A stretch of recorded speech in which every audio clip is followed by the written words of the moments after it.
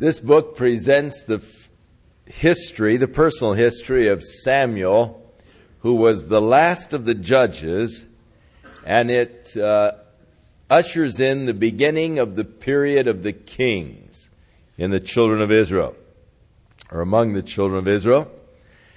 There was a certain man of Ramathaim Zophim, and the Mount Ephraim. His name was Elkanah. He had 2 wives. One was Hannah, the other was Peninnah. Peninnah had children. Hannah had no children. This man went out of the city yearly to worship and to sacrifice unto the Lord of hosts in Shiloh, which at that time was the religious center of the nation.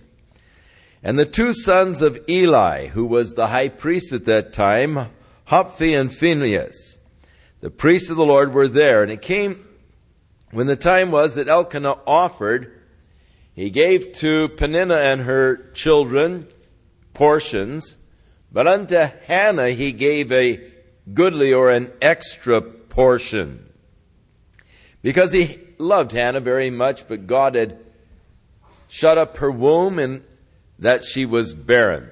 So the scene is set. A man living in polygamy, 2 wives. One he loved more than the other. One had many children, but the one he really loved could not have children. And so her adversary, that is Hannah's adversary, or the other wife. So there was friction in the house between the 2 wives as they vied for the attention and the love of the one man. As I said this morning, any man's a fool who thinks that he can satisfy all of the needs of 2 women. And you're bound to have problems. And so they did. The inner strife within the house, as Peninnah provoked Hannah, made her fret because that she was barren, really pressed the issue, really taunted her over her inability to have children. So Elkanah was heading for Shiloh, vacation time, feast time, time of celebration. It's to be a time of merriment and rejoicing as you go up to the house of God to worship. It's interesting to me that God wants the the worship of Him to be a rejoicing, happy experience. They called them the feast, and they were just feasts. People would go up and just have a great feast. It was a holiday, a time in which they worshiped God and gathered before Him, a time of rejoicing and happiness. And so Elkanah was heading up for this time and taking his wife Hannah with him. She was weeping all the time and wouldn't eat. And so Elkanah said to her, "Why do you weep? Why aren't you eating? Why is your heart so grieved? Aren't I not better to you than 10 sons? Can't you be happy with me?" And so Hannah rose up after they had eaten in Shiloh and they had drunk, and Eli the priest sat upon the seat by a post of the temple of the Lord. Now she was in bitterness of soul, and she prayed unto the Lord, and she wept sore. And during this period she vowed a vow unto the Lord. She said, "Lord, if you will indeed look upon the affliction of your handmaid, and remember me, and not forget me, but if you will give unto me a man-child, give me a boy, I will give him unto the Lord all the days of his life, and there shall no razor come upon his head." Father, Lord, if you'll just give me a son, I'll give him back to you. But I want a son. I'll give him back to you all the days of his life. Now, there are many times when we pray and we wonder why our prayers are not answered immediately. There are some times in which God delays the answer to our prayers. Here's the case. Now, Hannah no doubt had been praying about a son for a long time. Cursed with barrenness, she had no doubt brought it before the Lord many times in prayer. Oh God, give me a son. Lord, I want a son. God, why haven't you given me a son? And yet there seemingly was no answer to her prayer. God delayed the answer. Now, with Hannah, there was a reason why God delayed the answer, and with us. If God delays the answer of our prayers, there's a reason for His delay. And oftentimes with Hannah, the reason being that God is seeking to bring us around to His purposes. The Bible says the eyes of the Lord go to and fro throughout the entire earth to show Himself strong on behalf of those whose hearts are completely towards Him. And so God was waiting, bringing Hannah around to where her heart was completely towards God and the things of God and that which God wanted. God was needing a man to lead Israel during these desperate days of transition.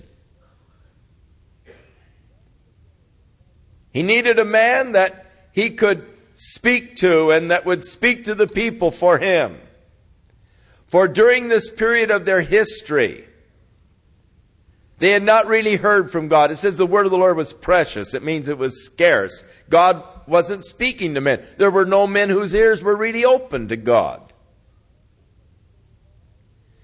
And so Hannah, finally, out of the desperation of her soul, said, Lord, if you will just give to me a son, I will give him back to you all the days of his life. This is what God was desiring. This is what God was looking for. And so when God brought her around to this place of that commitment to God, Lord, if you just give me a son, I'll give him back to you. Then the Lord answered her prayer. And when God now gives, He many times delays giving in order that He might give more, or in order that what is given is used for His purposes. Now, I feel that many times when we are praying, the Bible says we don't always know how to pray as we ought. And this is very true. We oftentimes pray for things that in our initial prayer we're thinking about ourselves. James says you have and receive not because you ask amiss, that you might consume it upon your own lust. And much of our prayer is that of personal kind of request to God, as we almost look at God as a Santa Claus, kind of a, I want this, I want that, I want this. And we're thinking not really of God, but we are thinking of ourselves. What I want, rather than what does God want. Now the Bible says if we ask anything according to His will, He hears us. And if He hears us, then we have received the petitions that we have asked of Him. Much of what we ask is not really according to God's will. It's according to my own desires. I'm thinking of myself, how I can use it for me. And Hannah, no doubt, was for a long time just thinking, Lord, I want a son, so that other wife will shut her mouth. Tired of this business of being chided all the time. And Lord, I want a son that I can nurse. I want a son that I can take care of. And she was thinking of herself. But now, through the processes of God's working in her life, and she was a godly woman, it is expressed as we get into the next chapter and we read of her rejoicing when God answered her prayer. We see that in the praise of Hannah, there are earmarks of a depth of spirituality. But now she's brought in harmony with the purposes of God. God, just give me a son, and I will give him back to you all the days of his life. Now it came to pass as she was continuing to pray before the Lord that Eli, the priest, sitting there on the post, was watching her. And he saw the grimaces on her face. And he saw her mouth moving. And he listened and he couldn't hear any words. And so he just concluded that she was drunk. And he said unto her, "Hey, woman, why are you so drunk? Put away your wine." And she answered, "No, my Lord, I am a woman of a sorrowful spirit. I have drunk neither wine nor strong drink, but I have poured out my soul before the Lord." Denied the accusations of the priest and just said, "I'm a woman of a sorrowful spirit. I've poured out my soul to the Lord."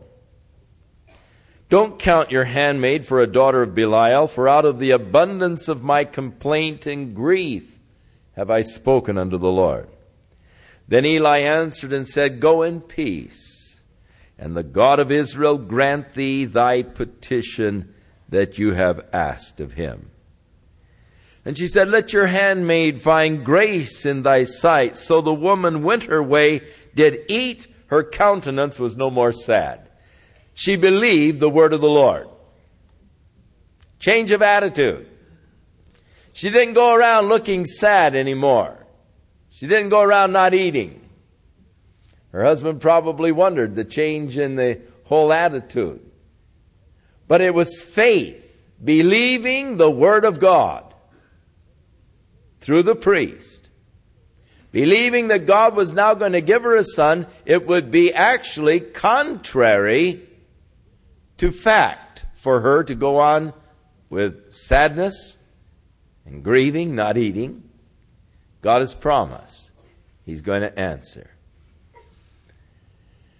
Herein is, of course, one of the marks of faith. Acting as though you have it before you actually have it. In attitude. If God has promised to give it to me, why should I go around just moping and sad and sorrowful? Why should I go around worried and concerned if God has promised to give it to me? If I really believe the promises of God, I'm going to start rejoicing. I'm going to start actually just my attitude and my actions are going to be in harmony with what I actually believe. And so because she believed the promise of God, her countenance was changed. She started eating. And so they rose up in the morning early, and after worship they headed back to their house at Ramah, which is just north of Jerusalem, the modern city of Ramallah. And Hannah became pregnant. The Lord remembered her. Therefore it came to pass, when the time was come, after Hannah had conceived, that she bare a son and called his name Samuel, which means asked of God. Because she said, I asked him of the Lord. So Samuel means asked of God. And the man Elkanah and all of his house went up to offer to the Lord yearly the sacrifice and to make his vow. But Hannah did not go up. For she said to her husband, I will not go up until I have weaned the child, and then I will take him to the house of God that he may abide there. So Elkanah, her husband, said unto her, do what seems good. Wait until you have weaned him. Only the Lord establish his word. So the woman abode and gave and nursed her son actually until she had weaned him.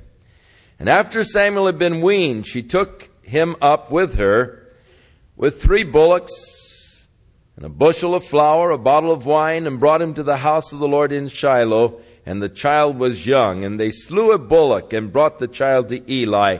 And she said, Oh, my Lord, as thy soul liveth, my Lord, I am the woman that was here. I'm the woman, if you'll remember, that was lying there and you thought I was drunk.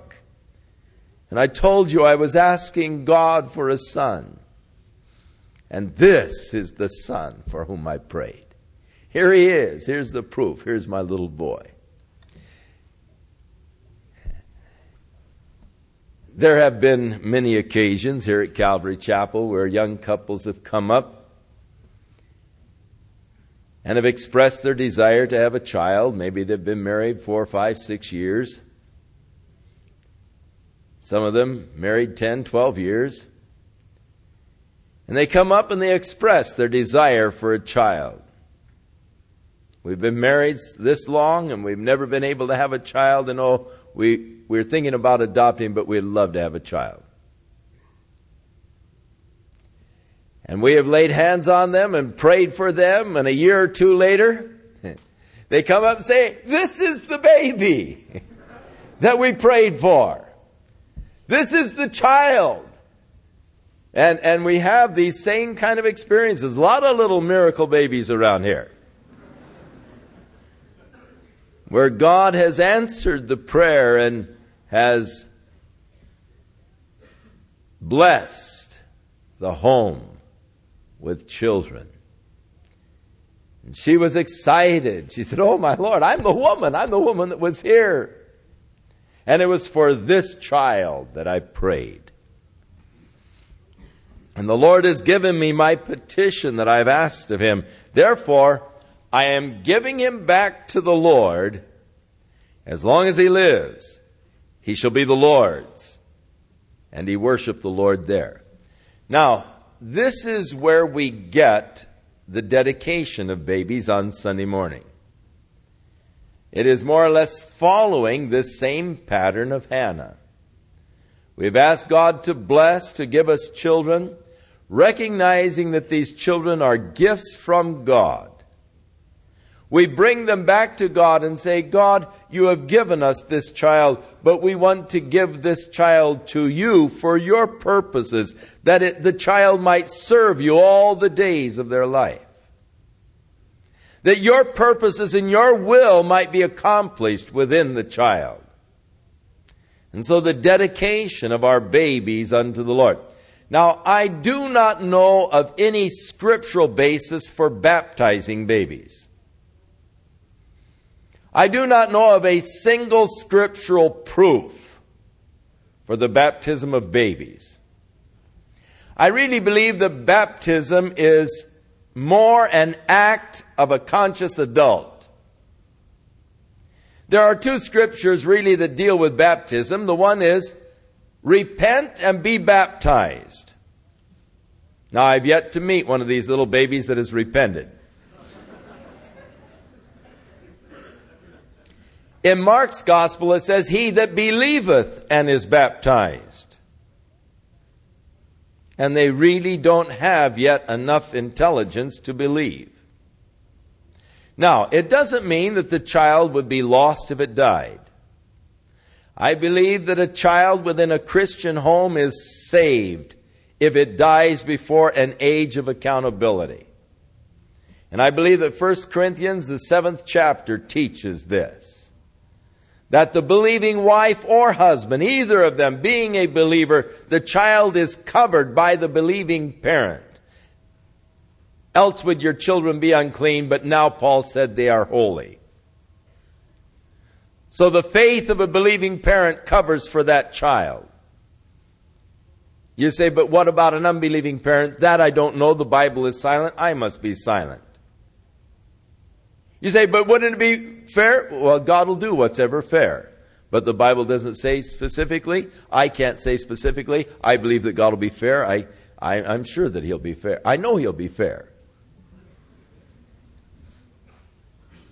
And I rest my case there, in the righteousness and the fairness of God. God will be absolutely fair in all of His judgments. There's not one person going to get a bad deal before the judgment bar of God.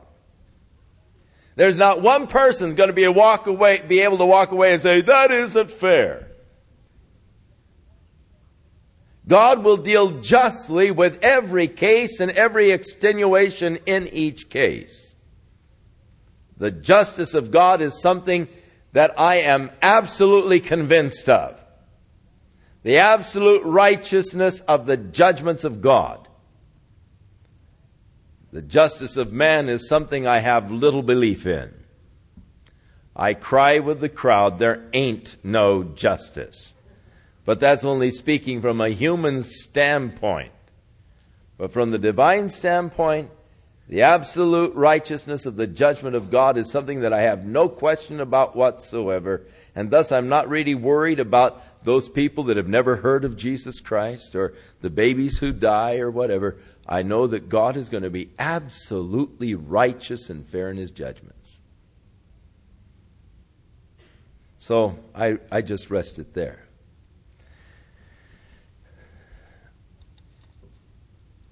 But babies, scripturally, can be dedicated or presented to God. Now, in the New Testament, when Jesus was born, they came and offered the sacrifices for the firstborn child, and they presented him unto the Lord. And the priest lifted him up in his hands and blessed him and said, "Now, Lord, let thy servant die in peace, for you've allowed me to see your salvation." But again, the idea of, here's my child, Lord, I present him to you, that you might use this life for whatever purposes, that your influences might come upon this child and lead and guide him as he grows and as develops. And Lord, I give him back to you all the days of his life. And I think it's a marvelous gesture on the part of a parent. We dedicated all of our children to the Lord. Actually, between us, dedicated them to the Lord before they were ever born. Now, it is true that when they get old enough, they've got to make their own commitments and their own decisions. The fact that we dedicated them to the Lord doesn't follow that they are going to consent to that dedication when they get old enough to do what they want. But hopefully, by that time, we have given enough spiritual input and all, that when they are older, they will not depart from that faith that they have gained while growing up under our tutorage. So it is more than just dedicating. There is a responsibility as parents to train up the child or to catechize the child in the ways of the Lord, to teach them, to instruct them in the ways of the Lord, so that as they grow older, these will be things that have been planted in their hearts and minds deeply, become a part of their very thinking processes. Now, the prayer of Hannah does express a depth of spirituality. And Hannah prayed and said, "My heart rejoiceth in the Lord." Evidently, Mary was familiar with this prayer of Hannah because actually the rejoicing of Mary when she came to her cousin Elizabeth when she was expecting Jesus is much the same pattern as this of Hannah. Mary said, "My soul doth magnify the Lord, and my spirit doth rejoice, for he hath regarded the low estate of his handmaid." And she goes on, and you might want to compare the second chapter of Luke there, the rejoicing of Mary, called the Magnificat, with this praising of Hannah. Hannah prayed and said, "My heart rejoices in the Lord. My horn is exalted in the Lord. My mouth is enlarged over mine enemies, because I rejoice in thy salvation. There is none holy as the Lord, for there is none beside thee, neither is there any rock like our God. Talk no more so exceeding proudly.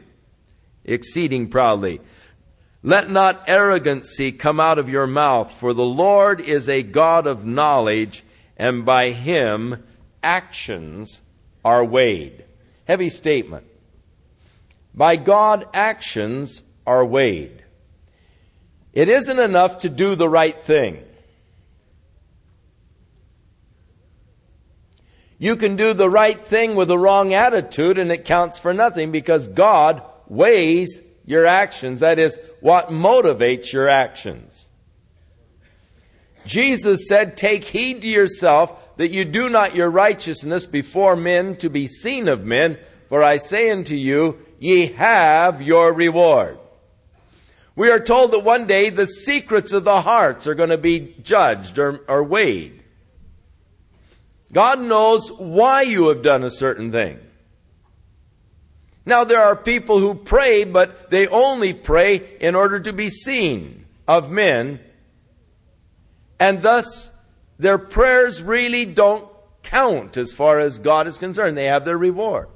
There are some people who give with such an ostentatious way, so that their name will be on a placard or something, or on a, well, I won't say it, but so that they might have their name, up here, that's, my pew that I bought, or my chair, or whatever, and they give in order to advertise their name.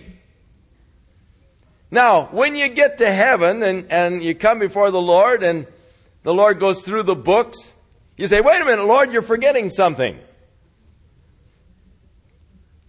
My name was on that stained glass window. We paid a lot of money for that stained glass window, Lord. I don't see it on your records here.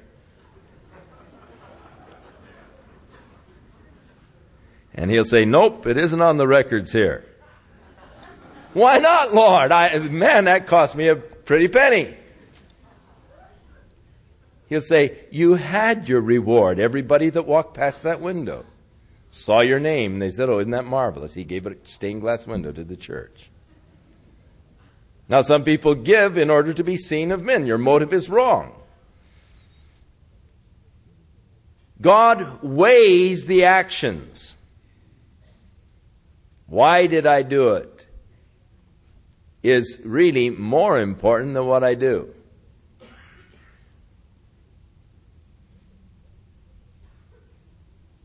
Your attitude is far more important than your actions. So, acknowledging that by Him are all of our actions weighed, the bows of the mighty men are broken, and they that stumbled are girded with strength. They that were full have hired themselves out for bread, and they that were hungry ceased. So that the barren hath borne 7, and she that hath many children is waxed feeble. Now, I do detect in Hannah's prayer here a little bit of gloating over that woman that troubled her for so long. The Lord killeth and maketh alive. He bringeth down to the grave and bringeth up. The Lord maketh the poor and He maketh the rich. He bringeth low and He lifteth up. He raises up the poor out of the dust. He lifts the beggar up from the dunghill and sets him among princes to make them inherit the throne of glory. For the pillars of the earth are the Lord's, and He hath set the world upon them. Now, it is foolish to take this picturesque speech of Hannah and to say that the Bible teaches the ancient theory that the earth was set upon pillars, because she uses this figure of speech and speaks of the pillars of the earth and the world set upon them. It's only picturesque figures of speech, and it is not a kind of a divine revelation at all. He will keep the feet of His saints, and the wicked shall be silent in darkness, for by strength shall no man prevail. Here again is, I think, a very important scripture. He will keep the feet of His saints. In the Psalms, a lot is said about keeping the feet of the saints. The 71st Psalm, my feet almost slipped. I almost had it. The walking in slippery places. Keeping the feet of His saints. Keeping me from falling, actually. For by strength shall no man prevail. What a valuable truth. For by strength, that is, by a man's own strength, you will never prevail. I am strongest when I am aware of my weakness. I am at my weakest point when I think I am strong. When I think I've got this wired, Lord, I don't need any help from You. I'm able to make it just by myself. You don't need to hold my hand, Lord. Just let me do it on my own. There's no problems here. That's when I'm at my most vulnerable position. When I'm standing there and saying, Lord, I don't think I can. Lord, I know I can't make it. Lord, help me. I know that I'm not going to be able to make it through this one, Lord. I need Your help. That's when I'm at my strongest position.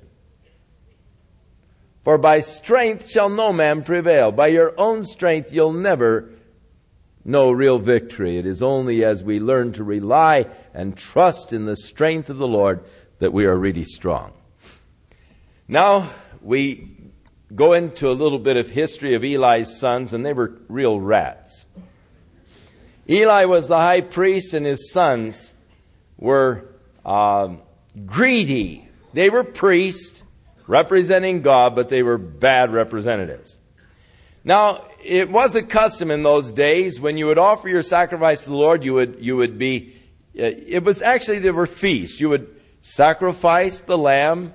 They would cut it up. They'd burn the fat as a burnt offering. The smoke would ascend up to God. And then they would oftentimes then boil the meat, and then you would eat it. You'd sit down and more or less eating with God. But as the meat was being boiled, the priests would come along, and they had little hooks, little forks with 3 hooks, and they'd reach in and pull out, and whatever they got out was theirs. That became the priest's pay almost. It was sort of the salary for the priests. Just put their forks in and pull out, from the food that was cooking, and whatever came out they had. But Eli's sons would come to them while they were just cutting up, butchering the meat. And they'd say, "We don't want boiled meat. We want to roast ours. We want to take ours now." And the people say, "Well, be sure and take the fat and offer it to the Lord." They said, "Hey, don't give us a bad time. You don't want to give us to it now. We'll take it by force." So they were bullying the people. The effect of it was that men began to abhor the offering of the Lord. Down in verse 17. So the sin of the young men were great, because it caused people to begin to resent their offerings to the Lord. What a horrible sin that actually is. Where you turn people off from God because of your attitude. Because of greed and your own greed. You cause people to blaspheme.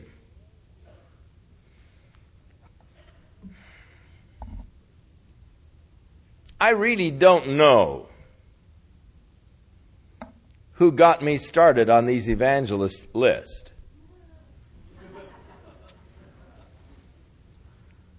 But these evangelists sell their lists to each other. And so you get on one, and pretty soon you get on all. Because they'll sell their list to each other. They'll do anything for $1. And so it seems that I'm getting more and more letters.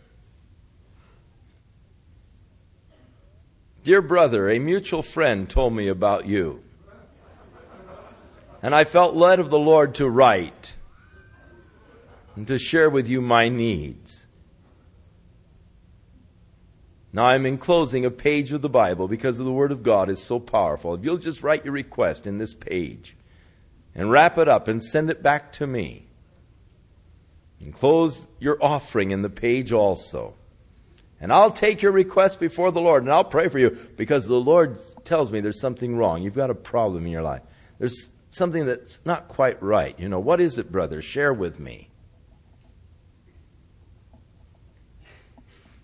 The other day, a telegram came, "Urgent. Please send $10 immediately. I'll explain everything later."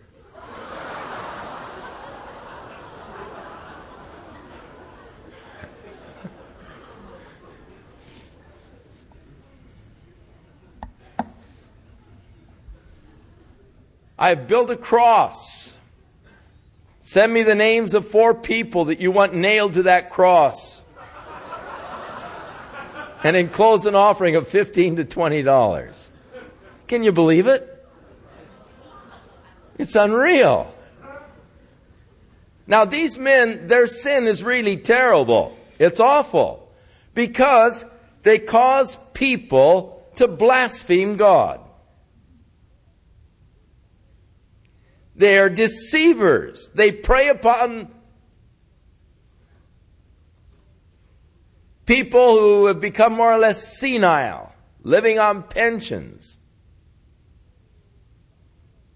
And they're nothing but rip-off artists. And their sin is as the sin of the sons of Eli, who caused people to abhor the sacrifice and the worship of God. Now, Samuel began to do little errands around the temple, and his mother made him a little linen robe like the priest. And though he was just a little tyke, yet he began to wear the robes of a priest and began to do the errands around there. And I imagine was just a cute little guy to see, there in his linen robe and going around and doing some of the little duties around there. I imagine it was really quite a sight. And every year, his mother would make a little coat for him, and when she would come up each year to sacrifice, she would bring him a new coat, a little bit bigger naturally than the year before, and visit with him there. So Eli, the priest, blessed Elkanah, his father, that is Samuel's father, with his wife, and said, "The Lord give thee seed of this woman for the loan which is lent to the Lord." And they went to their own home, and God blessed Hannah, and she conceived and had 3 other sons and 2 daughters. And the child Samuel grew before the Lord. Now, Eli was an old man, and he heard the things that his sons did. How that actually they were lying with the women right there at the gate of the temple. They were just perverse. Though they were supposedly representing God as a priest, yet they were immoral, they were crooked, they were real rats. And so their dad said, "Why do you do such things? I hear of your evil dealings from all these people. My son, it's not a good report that I hear you make the Lord's people to transgress. If one man sins against another, the judge shall judge him. But if a man sins against the Lord, who is going to pray for him?" Notwithstanding, they did not hearken unto the voice of their father, because the Lord would slay them. In other words, they had gone so far, the Lord was wanting to wipe them out, and therefore they just didn't listen to their dad. But the child Samuel grew on and was in favor both with the Lord and also with men. Now there came a man of God to Eli and prophesied to him how that God had promised to place the high priesthood into the house of Aaron forever. However, because of Eli and his sons, who would not honor the Lord,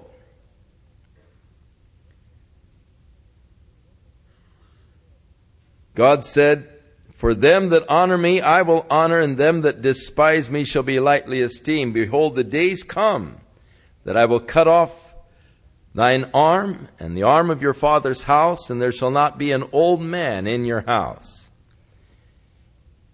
And you will see an enemy in my habitation, in all the wealth which God shall give Israel. There shall not be an old man in your house forever." And then the prophecy of verse 35, "I will raise me up a faithful priest that shall do according to that which is in mine heart and in my mind. And I will build him a sure house, and he shall walk before mine anointed forever." So the prophecy there of the new priesthood, Jesus Christ, the high priest after the order of Melchizedek. Now in chapter 3, the child Samuel ministered unto the Lord before Eli, and the word of the Lord was precious or scarce in those days. There was no open vision. God just wasn't speaking to man. And it came to pass when Eli had lied down at bed at night, Samuel went into his bedroom, and Samuel heard a voice calling him. And he said, "Here am I." And he ran into Eli and he said, "Did you call me?" And Eli said, "No, I didn't call you. Go back to bed." Samuel got back to bed again and he heard the voice, "Samuel, Samuel." And he went running in. He said, "Here I am. What do you want?" He said, "I didn't call you. Go back to bed, kid." Samuel went back to bed again. And again he heard the voice saying, "Samuel, Samuel." He went running in and he said, "Sure, you called me. What do you want?" And the old man began to get the picture at this point, and he figured, hey, maybe God is speaking to this boy. And so he said, "Go back to bed, and if you hear your name being called again, say, 'Speak, my Lord, for your servant heareth.'" So Samuel went back to bed, and he heard the voice, "Samuel, Samuel." And he said, "Speak, my Lord, for thy servant heareth." And the Lord said to Samuel, "I'm going to do a work in Israel that when the people see it or hear of it, their ears are going to tingle. In that day I'm going to perform against Eli all of the things which I have spoken concerning his house. And what I began, I'm going to finish. For I have told him that I will judge his house forever for the iniquity which he knows, because his sons made themselves vile, and he restrained them not." Here is something to me that is very interesting, something that we had better take note of. It was his refusal to discipline his sons that brought the judgment of God upon his house. His refusal to discipline them in their actions. Fathers, you have a responsibility in the disciplining of your children. Don't shirk that responsibility.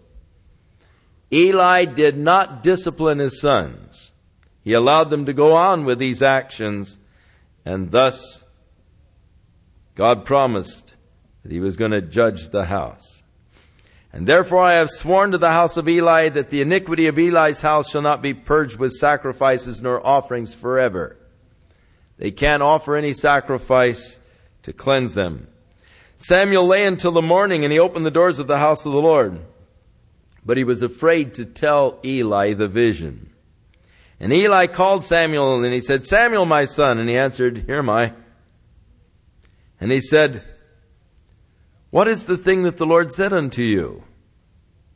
I pray that you will not hide it from me, for God do so to thee, and more also, if you hide anything from all of the things which God said." Boy, that isn't fair. Lay something like that on you. Tell me, God do the same to you and more also if you don't tell me everything that God said. So Samuel told him everything, did not hide anything from him. And he said, "It is the Lord, let him do what seemeth him good." Now, this is quite an attitude for the old man. A submission unto the judgment of God. It is the Lord, let him do what he sees right. A commitment of himself to that judgment, that promised judgment of God. So Samuel grew, the Lord was with him. And all of Israel, from Dan to Beersheba, realized that Samuel was established to be the prophet of the Lord. And the Lord appeared again in Shiloh, and the Lord revealed himself to Samuel in Shiloh by the word of the Lord. Now in chapter 4, we find the Philistines had come against the Israelites. And they met them in battle and defeated them. 4,000 of the men of Israel were slain. So the Philistines were getting ready to attack again, and the people said, "Let us bring the Ark of the Covenant into the camp, in order that the Philistines cannot defeat us." Now, they were beginning to look at the Ark of the Covenant as sort of a amulet, a good luck piece. In a kind of a thing, well, if the Ark of the Covenant is here, it will bring us good luck over the Philistines. Making it almost a fetish kind of a thing. Bringing it into the camp. It was wrong. but they did it anyhow. And when the two sons of Eli, Hophni and Phinehas, came with the Ark of the Covenant, all of the men in the camp began to shout, and a big cheer went up, and a lot of shouting, and the Philistines said, "What's going on over there?" And so when they found out that they had brought the Ark of the Covenant, the Philistines said, "Oh, that's not fair. It's never happened in battle that, the people have brought their gods into battle with them. And these are the gods that wiped out the Egyptians and the Amorites and all. What chance do we have?" And the Philistines, it had a reverse effect, actually. They said, "Men, fight with everything you got, or else you're going to be their slaves, even as they have been our slaves." And it so inspired the Philistines that they attacked. And they defeated the men of Israel, and they took the Ark of the Covenant back to their own city. They captured the Ark of the Covenant and took it back to their Philistine cities. And so the two sons of Eli were slain in that battle. A young man came running to tell the news, and Eli was sitting in a chair by the road, and the young man came, and Eli said, "What's the meaning of all this noise, the tumult?" Now Eli at this point was 98 years old. His eyes were dim. He could barely see. And this young fellow said, "I came out of the camp of the army." And he said, "Israel is fled before the Philistines, and your two sons were killed, and the Ark of the Covenant was taken." When the old man heard that the Ark of the Covenant was taken, he fell over backwards, broke his neck because he was a very heavy man, and he died.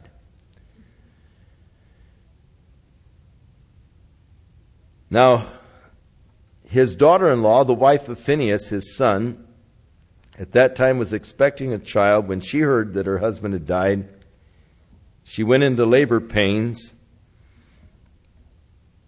And the women were standing around to help her, and they said to her, "Fear not, for you have had a son."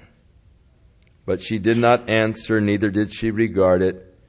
But she named the child Ichabod, saying, "The glory is departed from Israel," because the ark of God had been taken by their enemies. Ichabod means no glory, or the glory is departed. And so this child, of course, was stuck with this name, Ichabod. And she died in the birth of the child. Now, the Philistines took this Ark of the Covenant and they brought it to one of their cities on the coast, the city of Ashdod. And they put the Ark of the Covenant in the temple of their god Dagon, next to the idol of Dagon. And in the morning, when they came in to worship their god Dagon, they found that the idol had fallen on his face on the floor. So they set him up on the pedestal again. And the next morning when they came in, their god Dagon was lying on the floor, but both of his hands had been snapped off, and his neck, his head had rolled out and away from him. And then all of the men in Ashdod began to break out with boils all over them. And so they began to relate these things to the Ark of the Covenant being with them. And so they carried the Ark of the Covenant to another Philistine city, the city of Gath. And they said, "Here, you fellas keep this thing." And then the men of Gath began to break out in boils all over them. And so they gathered together with the lords of the Philistines and said, "What should we do with this thing?" And they said, "Well, let's take it to Ekron." And the men of Ekron said, "Oh, no, you're not bringing that thing here. We don't want it. Don't bring it here." So here they were plagued with this thing. They didn't know exactly what to do with it. So they called some of their religious diviners and seers and all. And they said, what shall we do with this thing? And so they said, well, the thing is, send it back to the people of Israel. But don't send it back without an offering. So make some golden things like boils, because of the boils that broke out. And make little mice, golden mice also, and put it with the Ark of the Covenant. And take 2 cows, and take a new cart and put it on the cart. And let these 2 cows take their young away from them, and let these 2 cows go, and let them take it back to the children of Israel. Now, if the cows make a direct line for the camp of Israel, then you know that it was the Lord in all this thing. But if the cows just don't seem to know where to go and start to wander in the field or turn back for their calves, then you'll know that it was just an accident. It was just some kind of a weird coincidence that this happened. And so they made this cart, and they got these 2 cows, and they took them from their calves and harnessed them to this cart with the little golden emerods or boils and the little golden mice as an offering unto the Lord. And they set them loose, and the cows made a direct line for the camp of Israel, just sort of mooing all the way. And so the lords of the Philistines followed to see the thing. And of course, as the ark came and approached the camp of Israel, again the people shouted for joy there around Beth Shemesh, where the ark was returning. And so when the lords of the Philistines saw it, they went back and they said, boy, it was, they went right there, and they recognized that it was the hand of the Lord that was against them. Now, the men of Beth Shemesh were curious, and they began to look into the ark. Now, this is something that was strictly forbidden under the law of God, to look into the ark of God. Only the priests were allowed to see the ark of God, and before they would remove it out of the Holy of Holies, they would cover it with these blankets. But these men, out of curiosity, began to peer at it, and actually 70 of them died, who curiously were looking at the ark of God. Now there is a statement here which is a difficult translation in verse 19. And he smote the men of Beth Shemesh because they had looked into the ark of the Lord. Even he smote of the people 50,000 and 70 men. Actually, it should read, of the city of the people of 50,000, 70 were slain. 70 men were slain. In other words, of that population of the area, approximately 50,000 people, 70 of them were slain. And the people lamented because the Lord had smitten the people with this great slaughter. And the men of Beth Shemesh said, who is able to stand before this holy Lord God? And to whom shall he go up from us? In other words, we got to get rid of this thing. Who of us can stand before the holiness of God? Interesting question, and one that we should be interested in. We should recognize, first of all, the holiness of God. That absolute holiness of God is actually deadly for sinful man to approach.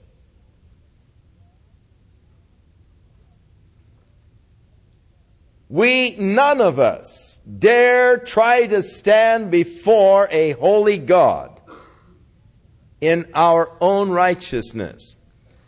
We remember on the mount when God gave the law, He said, now put a fence around. Don't let anybody approach, lest they be slain by the presence of God. Access to God in the Old Testament was not a simple thing. The high priest could only approach once a year, and that after many sacrifices. And when he approached God, he had bells on the borders of his garments, a rope tied around his ankle. And as he was in the Holy of Holies, they would stand without listening for the bells. And if the bells would stop ringing, they knew that there was some flaw in the priest or in the offering, and they'd been smitten dead before the holiness of God. And they'd pull him out with a rope. They wouldn't dare go in to fetch him. The holiness of God was something that they highly respected in those days. Tragically, we don't really respect the holiness of God that much today. In the early church, when there was such great purity, when Ananias and Sapphira decided that they were going to pull off their little scam and pretend that they were giving everything to God, when in reality they were holding back from God, because of the purity of the early church, there was such purity that this sin could not abide. And when Ananias laid it down, Peter said, "Is that what you sold it for?" He said, "Yep." He said, "Why have you decided to lie against God?" And Ananias fell over dead. The holiness of God. He dared to come into the purity of the assembly with this scam. His wife, being a party to the whole thing, not knowing what happened to her husband, came in a little later, put down her half, and he said, "Did you sell the property that much?" "Yep." He said, "Look, you and your husband have agreed together to lie against the Holy Spirit. You've not lied to man, you've lied to God. Behold, the feet of those who carried your husband out are going to carry you out." And she fell over dead. Now some people say, "Oh, God, return purity to your church." Well, you better be careful how you pray. You might not last if God would return such purity to the church. That holiness of God, something that they highly respected. And especially when they saw these guys dropping over dead, who dared to presume to look at the ark of God.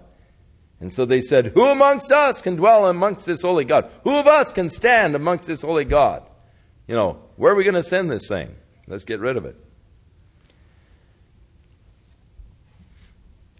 And so the men of Kirjath-jearim came, and they took the ark of the Lord, and they brought it to the house of Abinadab on the hill, and sanctified Eleazar the son to keep the ark of the Lord.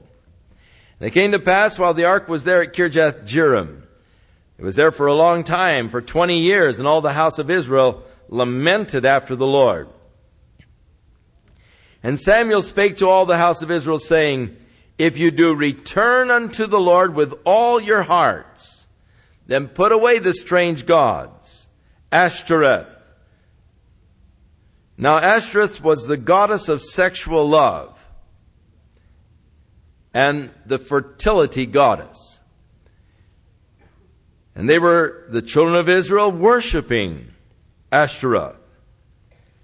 And he said, "Put away the gods and Ashtaroth from among you, and prepare your hearts for the Lord. Serve him only, and he will deliver you out of the hand of the Philistines." So the children of Israel put away Baalim and Ashtaroth, and they served the Lord only. And Samuel said, "Gather all Israel to Mizpah, and I will pray for you unto the Lord." And so they gathered together at Mizpah, and they drew water and poured it out before the Lord. And he fasted on that day and said, "We have sinned against the Lord." And Samuel judged the children of Israel in Mizpah.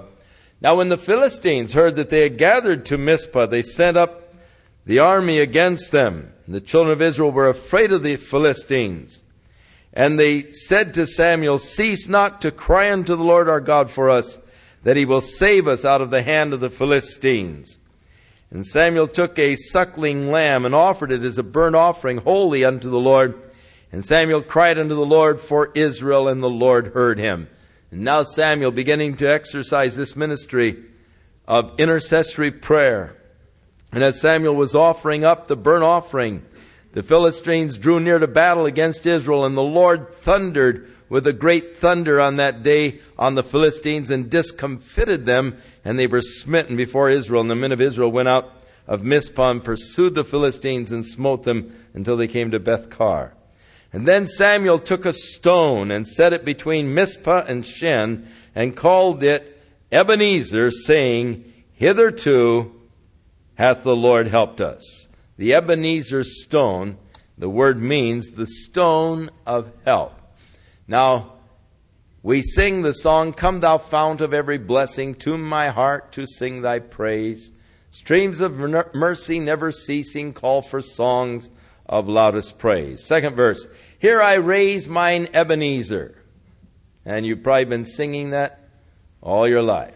What in the world are you raising? Here I raise mine Ebenezer, hither by thy help thy come. Actually, it's a stone of memorial. It's a memory kind of a stone.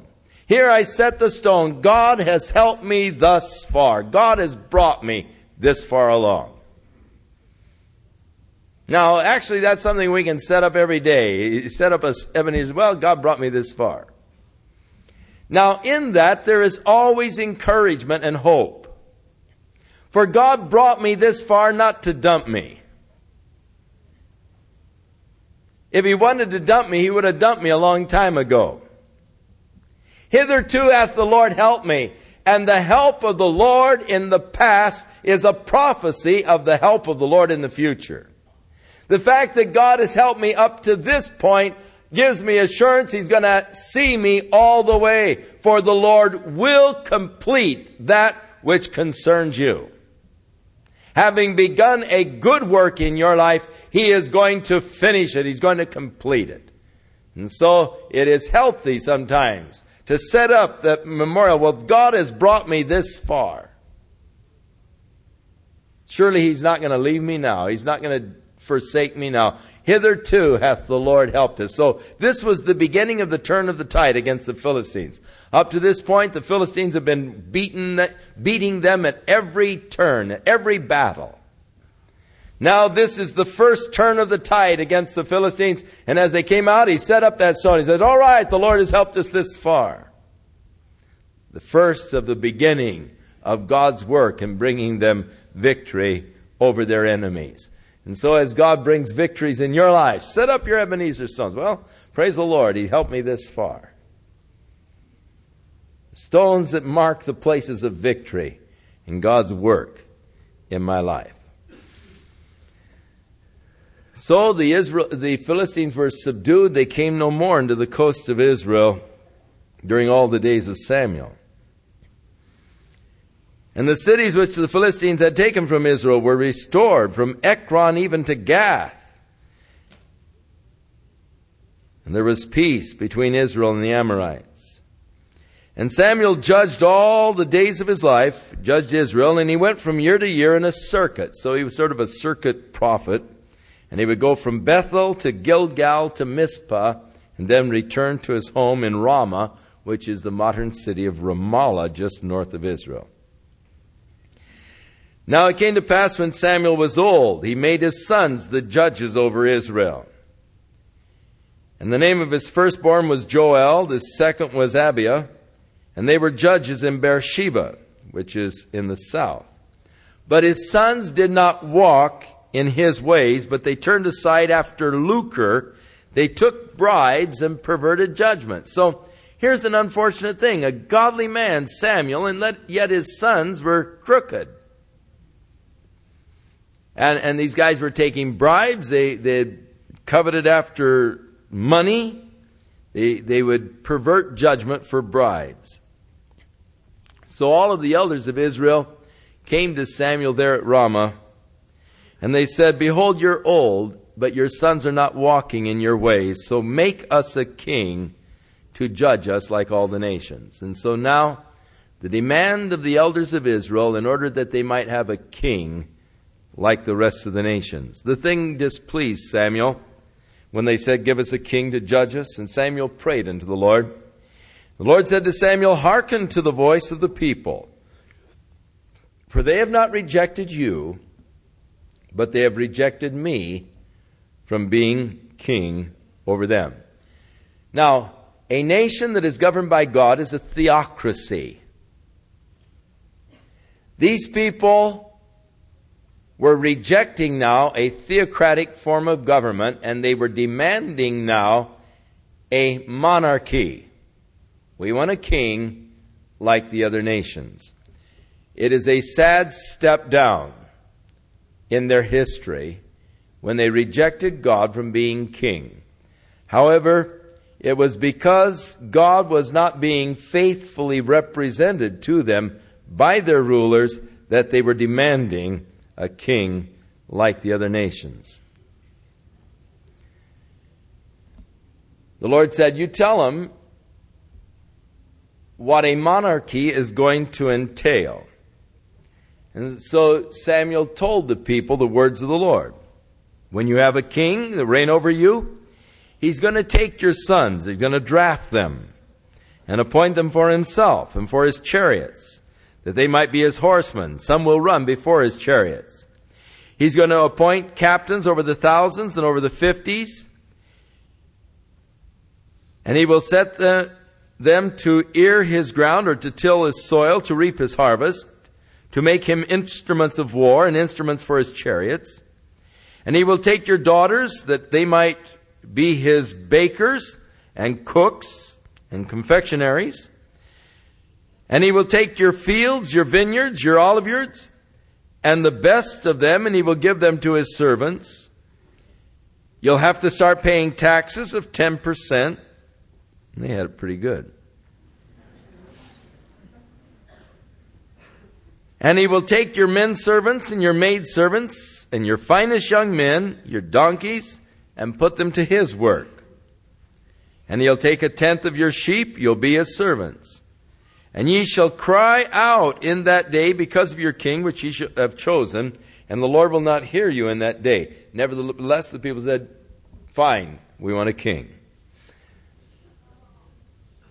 That we might be like all the nations, that our king may judge us, go out before us and fight our battles. So Samuel heard the people. He went back and said, Lord, they said they still want a king. So the Lord said, hearken to their voice, make them a king.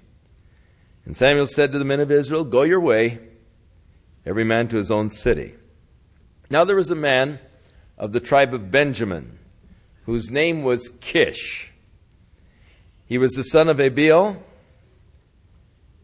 and he had a son whose name was Saul, a choice young man, and the word goodly is handsome. And there was not among the children of Israel a more handsome person than he. He was head and shoulders taller than anybody else. Just a big, handsome fellow.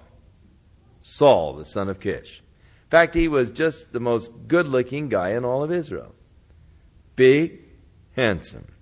Natural benefits and characteristics. Now, Kish's donkeys were lost. And he said to Saul, take one of the servants and go and look for the donkeys. And so Saul passed through Mount Ephraim, passed through the land of Shalisha, but they did not find them. They passed through the land of Shalem, and they did not find them there. So they passed through the land of the Benjamites. They did not find them. When they were come to the land of Zuph, Saul said to his servant that was with him, we better get back home, because my father is going to quit worrying about the donkeys. He's going to start worrying about us. And so they said, how in the world do we get home from here? We're lost, more or less. And so they said, I hear that there is an honorable man, a prophet in this city. Let's go, and maybe he can show us the way we should go. Then Saul said to the servant, but look, if we go to the prophet, we don't have anything to give him. We've spent everything that we had, and we have no present to give to the man of God. And the servant answered Saul and said, I have here 1/4 part of a shekel of silver, and we'll give that to the man of God to tell us our way. Now, before time in Israel, when a man went to inquire of God, thus he spake, come and let us go to the seer. They called the prophets in those days seers, and the word seer is that which it implies. It's a man who is able to see into the spiritual things, or a man who has spiritual perception. And they were called seers. That was the original word for the prophets. Later on, they called them prophets. But in the earlier days, they were called seers. Then Saul said to the servant, "Come on, that's good enough, let's go." So they went to the city where the man of God was. And they went up to the hill of the city, and they found some young maidens going out to draw water. And they said, "Is the seer here?" Now, can you picture this handsome Saul, big, nobody's more handsome than he, and he's asking these young maidens where the seer is, and they are careful to answer him. And they answered him and said, "He is, behold, he's before you, make haste now, for he came today to the city, for there is a sacrifice of the people today on the high place.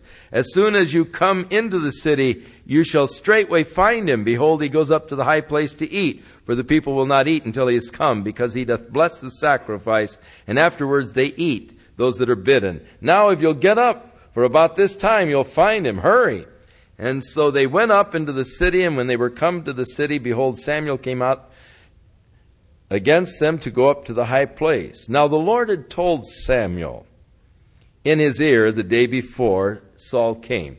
And in that neat, the Lord was able to talk to Samuel like that. He spoke in his ear and said, "Hey, tomorrow about this time, I'm going to send you a man out of the land of Benjamin, and you are to anoint him to be captain over my people Israel, that he may save my people from the hand of the Philistines, for I have looked upon my people, because their cry has come up unto me." And so when Samuel saw Saul, the Lord said unto him, "Behold, the man whom I spake to thee of, this same shall reign over my people." Then Saul drew near to Samuel in the gate, and he said, "Tell me, I pray thee, where the seer's house is." And Samuel answered Saul and said, "I am the seer. Go up before me to the high place, for ye shall eat with me today, and tomorrow I will let thee go and tell thee all that is in your heart.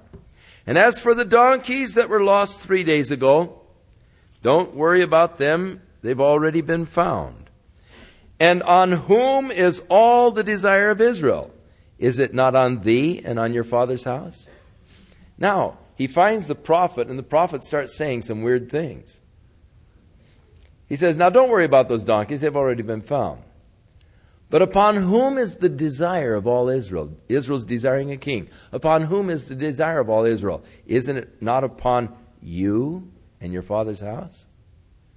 And Saul said, "Hey, wait a minute, man. Don't lay that on me.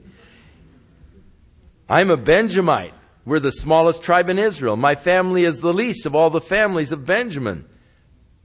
What in the world are you saying unto me, man?" And Samuel took Saul and his servant and brought them into the parlor, made them sit in the chiefest place among those that were bidden, for there were about 30 persons.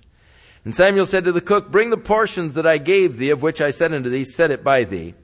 And the cook took up the shoulder that was upon it, and set it before Saul. And Samuel said, "Behold, that which is left, set it before thee, and eat.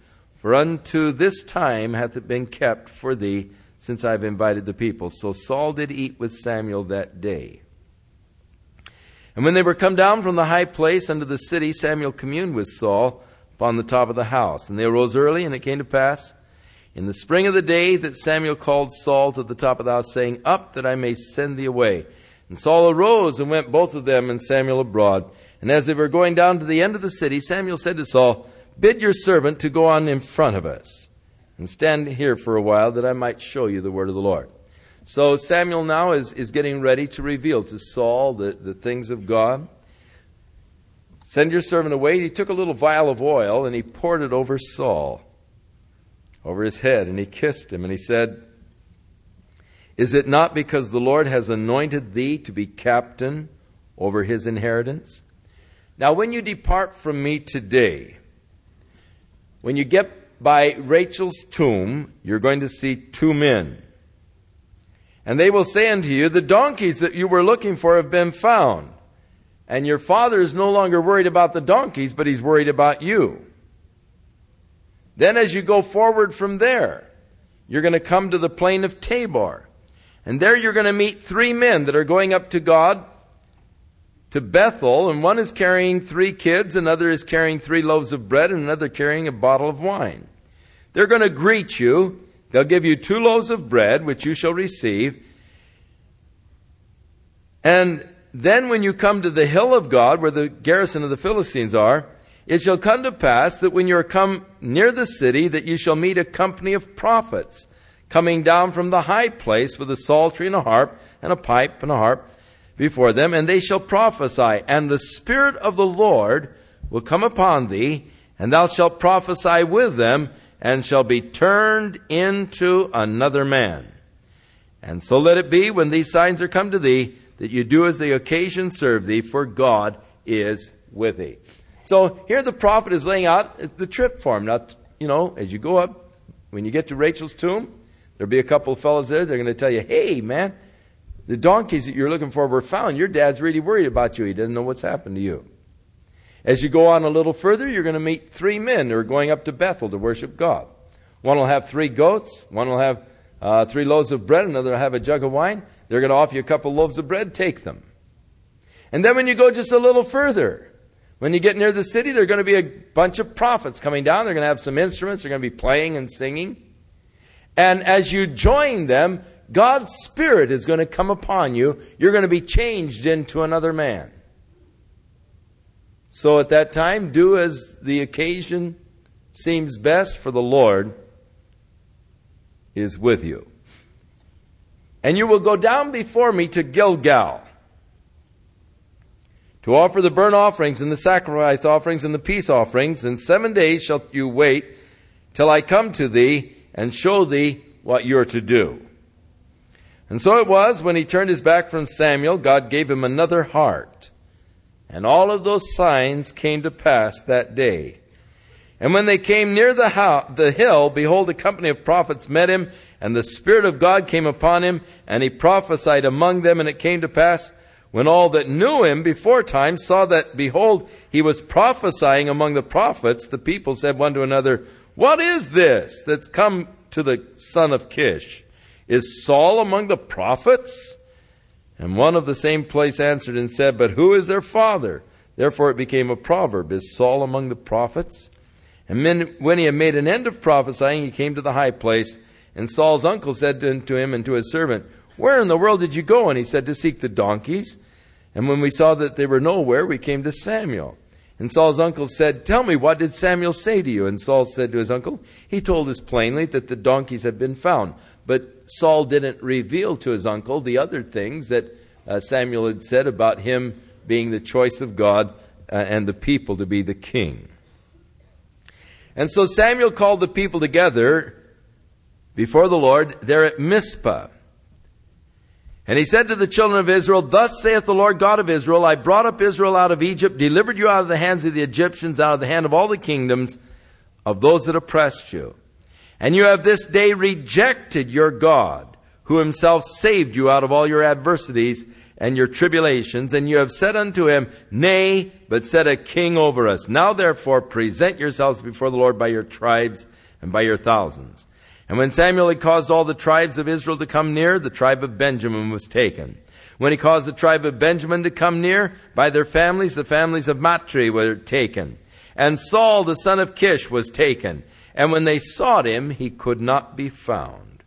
Therefore he inquired of the Lord further, if the man should yet come thither. And the Lord answered, behold, he's hid himself over there in the stuff. Now, the time has come to present to Israel their king. All of the children of Israel are gathered in Mizpah, this great day, the coronation of the king. And so Samuel is out there, big ceremonies, and he has the various tribes pass forth, and he takes the tribe of Benjamin. He has the families of Benjamin pass forth. He takes the family of Matri. And then out of the family of Matri, he takes Saul, and he says, all right, you're king. Where is he? And so he said, Lord, what's going on here, What's happening? And the Lord said, the guy's hid himself over there in the stuff. So they went over in the stuff, and they got Saul out. And they fetched him, and when he stood among the people, he was higher than any of the people from his shoulders upwards. He just stood out in the crowd. And Samuel said to all the people, See ye him whom the Lord hath chosen, that there is none like unto him among all the people. And the people shouted and said, God save the king. Then Samuel told the people the manner of the kingdom, and wrote it in a book, and laid it up before the Lord. And Samuel sent all the people away, every man to his house. And Saul went home to Gibeah, and there went with him a band of men whose hearts God had touched. But the men of Belial said, How shall this man save us? And they despised him, and did not bring him any presents, but he held his peace. Now, there are a couple of things here in this latter portion that interest me and fascinate me. Number one is that anointing of Saul, where the Spirit of God came upon him and he turned into another man. A real kind of a conversion experience. God's Spirit upon him, his prophesying, and the heart was changed. A real work of God within his life. The second thing that interests me is that there went with him a band of men whose hearts God had touched. This scripture always excites me because of its potential.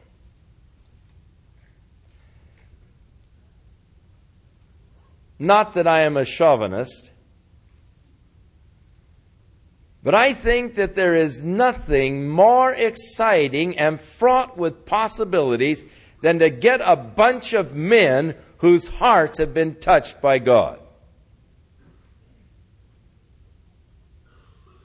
To me, the potential of a band of men, hearts touched by God, is just incomprehensible. What God can do when He touches the hearts of men. Now, for a long time,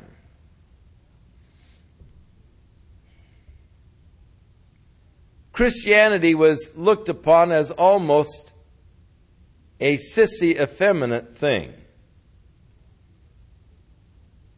And the women were usually those who were committed to the Lord and trying to drag their husbands along. But that isn't God's order. God has intended that the man be the spiritual head and leader in the house in spiritual things. Now, if the man isn't, then I believe that the woman needs to take that place. But that is not God's divine order. It is God's divine order that the man lead the house in spiritual things. And how strong and how blessed is the house where the man assumes the spiritual role of leadership.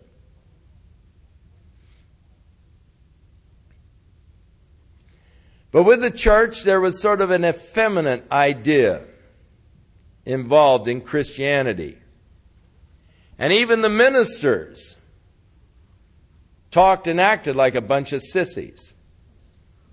You know, they sought to be so proper and sweet and sissified that it gave Christianity sort of that effeminate kind of a feel to it. But I believe that Jesus Christ challenges the manhood of a man. I think that one of the greatest challenges to any man to really assert the fullness of his manhood is to commit your life completely and fully to following Jesus Christ. I think that's one of the most manly things you can do. I think it's powerful. I think it's dynamic. And when you get a bunch of fellows together who have really committed their lives to Jesus Christ, whose hearts have really been touched by God, you've got a potential of turning the world upside down. Men fully committed unto the Lord, unto Jesus Christ. What an exciting potential. Thus, we see that Saul has many advantages. Comes from a good home. Security. Love. He knows his dad's going to be worried about him when he doesn't show up.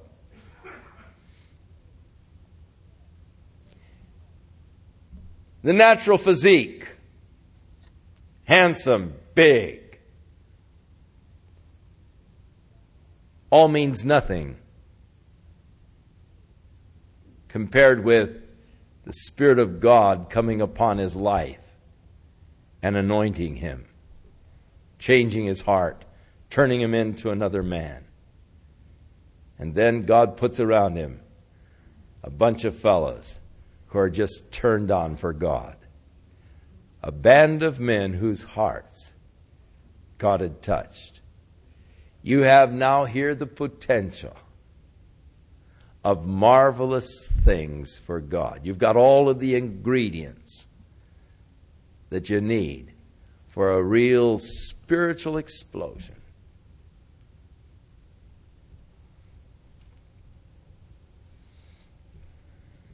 But we'll go on and see how it fizzled and why it fizzled. When we were kids, it used to be we could have legalized firecrackers here in California. We used to like the Black Panthers because they were good loud ones.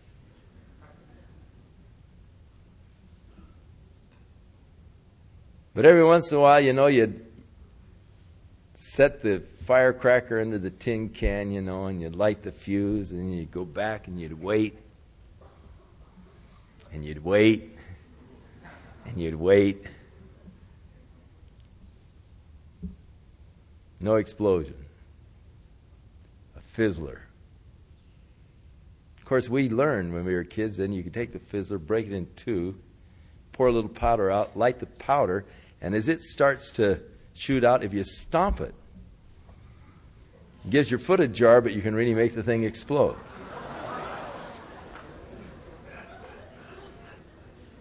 But we used to always be disappointed with those fizzlers. Had the potential. Really blowing that tin can, didn't do anything. Fizzled out. I look at some people's lives again, and you see that potential. You see all the ingredients are there. Fizzlers. They never make it. What a disappointment the fizzlers are. God help us. Not to be fizzlers. That's your lesson for tonight. Shall we stand?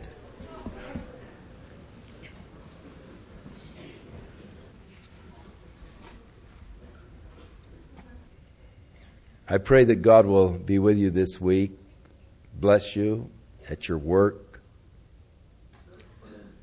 He'll give you wisdom, guidance, and that His love will just really flow through your life in those difficult and adverse circumstances. May the Spirit of God rest upon you, the anointing of His Spirit and power. And may you become the man God wants you to be, doing the work God wants you to do for the glory of Jesus Christ.